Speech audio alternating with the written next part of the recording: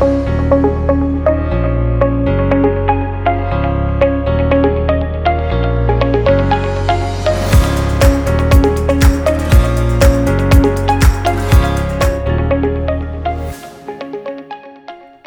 and welcome to the Cornerstone Podcast presented by Global Grace Ministries.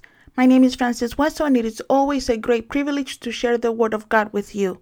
Last week we started a series entitled Letters to the Church. If you did not listen to the first episode, please take a few minutes this week and listen to it.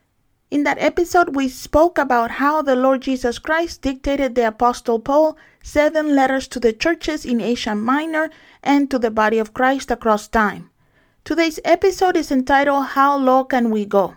In today's episode, we will be discussing the first of the 7 churches of Revelation, the letter to the church in Ephesus. Go with me to Revelation 2 and we will read verses 1 through 7 which say, To the angel of the church in Ephesus write, These are the words of him who holds the 7 stars in his right hand and walks among the 7 golden lampstands. I know your deeds, your hard work, and your perseverance. I know that you cannot tolerate wicked people, that you have tested those who claim to be apostles but are not, and have found them false. You have persevered and have endured hardship for my name, and have not grown weary. Yet I hold this against you. You have forsaken the love you had at first. Consider how far you have fallen. Repent and do the things you did at first. If you do not repent, I will come to you and remove your lampstand from its place. But you have this in your favor. You hate the practices of the Nicolaitans, which I also hate. Whoever has ears, let them hear what the Spirit says to the churches. To the one who is victorious, I will give the rights to eat from the tree of life, which is in the paradise of God. Jesus starts this letter addressing the church leader in Ephesus and introducing himself. It was important to Jesus for the church to understand that even though John was writing the letter was coming from him directly. As soon as you start reading his letter, you see the heart of Jesus. He tells the church, I know you. The one thing I love about coming to God in prayer is that we do not have to come with pretenses. He knows us. He knows what we like and what we hate. He knows the motives of our hearts and he knows our deeds. Jesus tells the Ephesian church, I know your deeds, hard work, and perseverance. The church in Ephesus had started its relationship with Christ with great efforts. Ephesus was located in a major port of the Mediterranean Sea between Greece, Turkey, and Crete. It was home to one of the 7 wonders of the ancient world, a temple to Artemis, also known as the temple to Diana to the Romans. Diana was the goddess of chastity, hunting, wild animals, forest, childbirth, and fertility. Ephesus was a booming city whose name meant desirable. Paul founded the church, and it was the most predominant church in Asia Minor.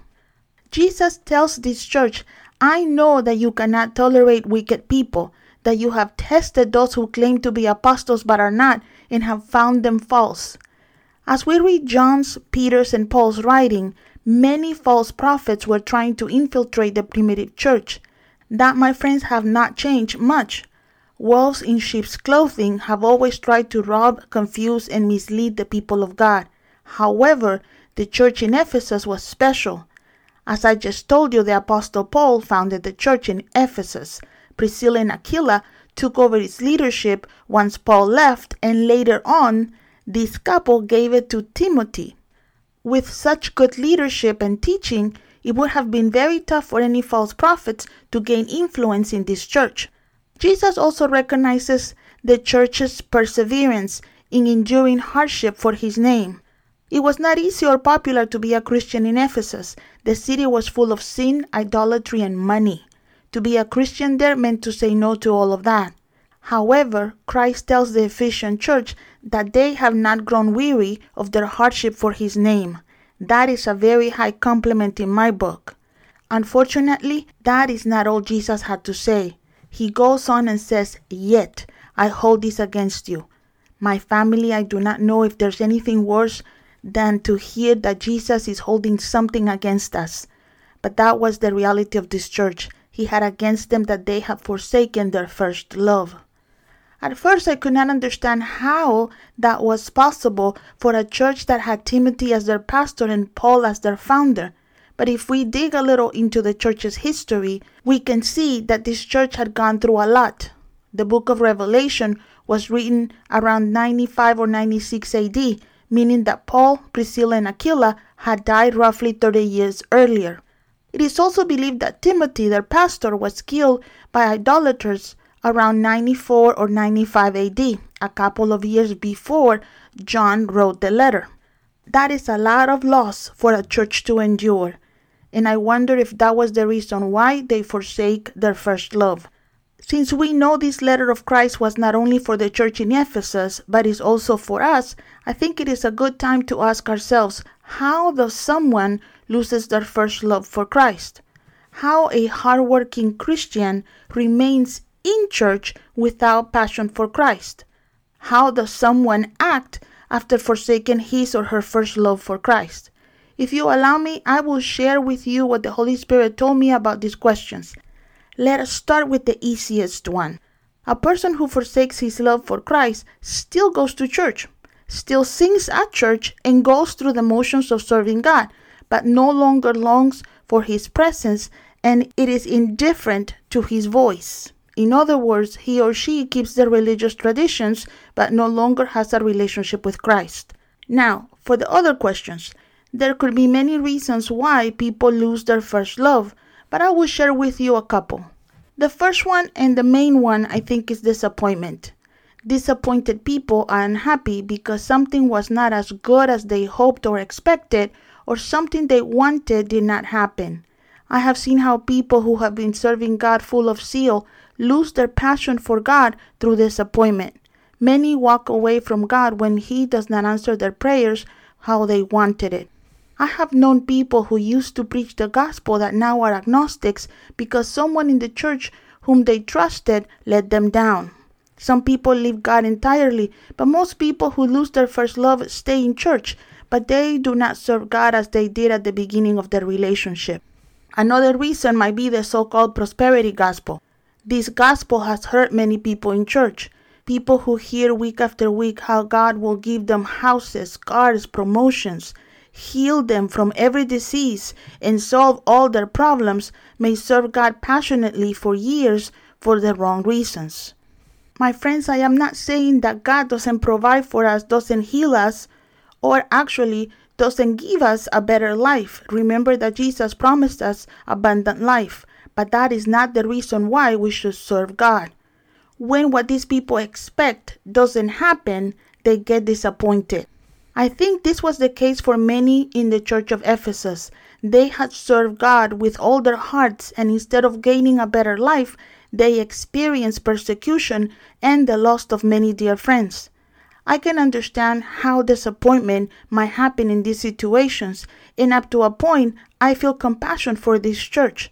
Nevertheless, in difficult moments is when we must get closer to God. It is in the hardest seasons that our love for God should increase, not decrease. Wrong ambitions might be another reason why some people in the church can lose their first love. Ambition is just a strong desire to achieve something. There are grand ambitions that all of us can have, but the wrong ambitions can derail us from the path of righteousness. Because Ephesus was a prosperous place, many things that could distract them surrounded the church. They lived in a city where people who worshipped idols seemed to have it all. The priests of the different temples around the city were wealthy. Some people come to Christ with sincere hearts, but they never deal with specific weaknesses. In time, those weaknesses are the reason why they take their eyes off Jesus and put it on things like fame, recognition, power, and money. Even ministry can make us forsake our love for Christ. Ministry, for many, can become a business or a career, and our love for God can go cold. Difficulties, losses, lack, and the worship of false idols were something the congregation in Ephesus had to deal with daily. It is easy to understand how this congregation could have lost their first love. Those are the reasons many nowadays forsake their love for Christ too. Jesus, in his letter, goes on and tells them, consider how far you have fallen. Repent and do the things you did at first. I love that God never deals with us with guilt, condemnation, or shame. He convicts us of our errors, but always shows us the way back to Him. Isaiah 1:18 tells us, come now, let us settle the matter, says the Lord. Though your sins are like scarlet, they shall be as white as snow. Though they are red as crimson, they shall be like wool. I do not care if our love for God is frozen. If we repent, God forgives us and sets us back on the right path. Christ basically told the church in Ephesus that in order to rekindle their first love for Him, they needed to do the things they did at first. They needed to pray. They needed to read their Bible again, give to the poor again, and serve in their church. He told them, you and I are back in good terms. Even though your love for me went cold, my love for you never changed. Is not the love of God amazing? I think it is. His love indeed covers a multitude of sins. Unfortunately, my friends, Christ's letter to the church did not end there. He also told them, if you do not repent, I will come to you and I will remove your lampstand from its place. In other words, if you do not repent, I will extinguish your fire. He did not tell them, I will dim my light in you. He told them, I will take it from you. Basically, he was telling them, even if you still assemble, I will not walk around you. Remember that in the vision John had in Revelation 1, he saw Jesus walking among the lampstands. Sadly, many churches are in the sad state today. They no longer shine the light of Christ. They still get together and act like a church. But my friends, a group of people Christ no longer visits is not a church. It is a club. Those places can look and sound good, but the presence of God is not there. I do not care if they have thousands in their membership. If God is not in their midst, they have lost His power. They are salt that lost its flavor and is useless for the kingdom of God. I know that it's a terrible thing to say, and my heart breaks every time that I think that there are places of worship that no longer are the house of God. But sadly, that is not my opinion. It is what the Bible tells us. To forsake our first love is something serious. Jesus really has it against His people. Now, to be honest, I almost did not talk about what Jesus told them next, but I wanted to cover the entire letter to the Ephesian church. So here we go. After a life-changing admonition, Christ goes on and tells the Ephesian church, I do know that you hate the practices of the Nicolaitans, which I also hate. We do not know who these people were, but some believe they were the followers of Nicholas, one of the 7 men chosen to be the first deacons. According to tradition, Nicholas started teaching heresy, which not only allowed but also promoted sexual depravity that included fornication among his followers. Since the church in Ephesus had teachers such as Priscilla and Aquila, they hated these teachings. Sadly, we cannot say the same thing about some churches today. Many churches consider fornication or having sex out of marriage something expected among their couples. Sexual abstinence is no longer taught and even is considered old-fashioned. So in these regards, some churches now are in a worse condition than the church in Ephesus. Jesus closes his letter by saying, whoever has ears, let them hear what the Spirit says to the churches. To the victorious one, I will give the right to eat of the tree of life in the paradise of God. I love that after he says something difficult, Jesus always says, whoever has ears, let them hear. It is his way of saying, pay attention. Do not just hear my words. Do your best to understand them. My friends, do not just listen to this podcast, but allow the Holy Spirit to examine your heart. I am sure that the letter from Christ surprised many of the Ephesians. Many did not know they had forsaken their first love. From the outside, it looked like they had it all under control, but their hearts were wrong. They were still in church doing what they always did. Could we be in the same boat? Are some of us doing our religious duty, but not really working in our relationship with Christ? Have we forsaken our first love?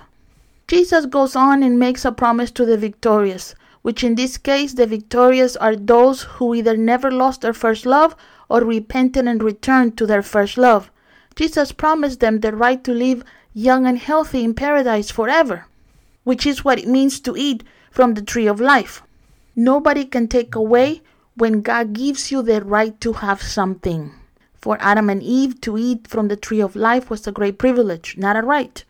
And that privilege was taken away when they disobeyed God. For the victorious church, to eat from the tree will be a right in eternity. Let us consider, my friends, how low we have gone. Have we lost our first love? If we have, let us repent and do what we used to do. Thank you so much for spending time with me today. If you enjoy our podcast, please subscribe and promote it with your friends and family. For questions about our ministry or to help us do what we do for the kingdom, please visit our website, globalgraceministries.com. Blessings to you and yours.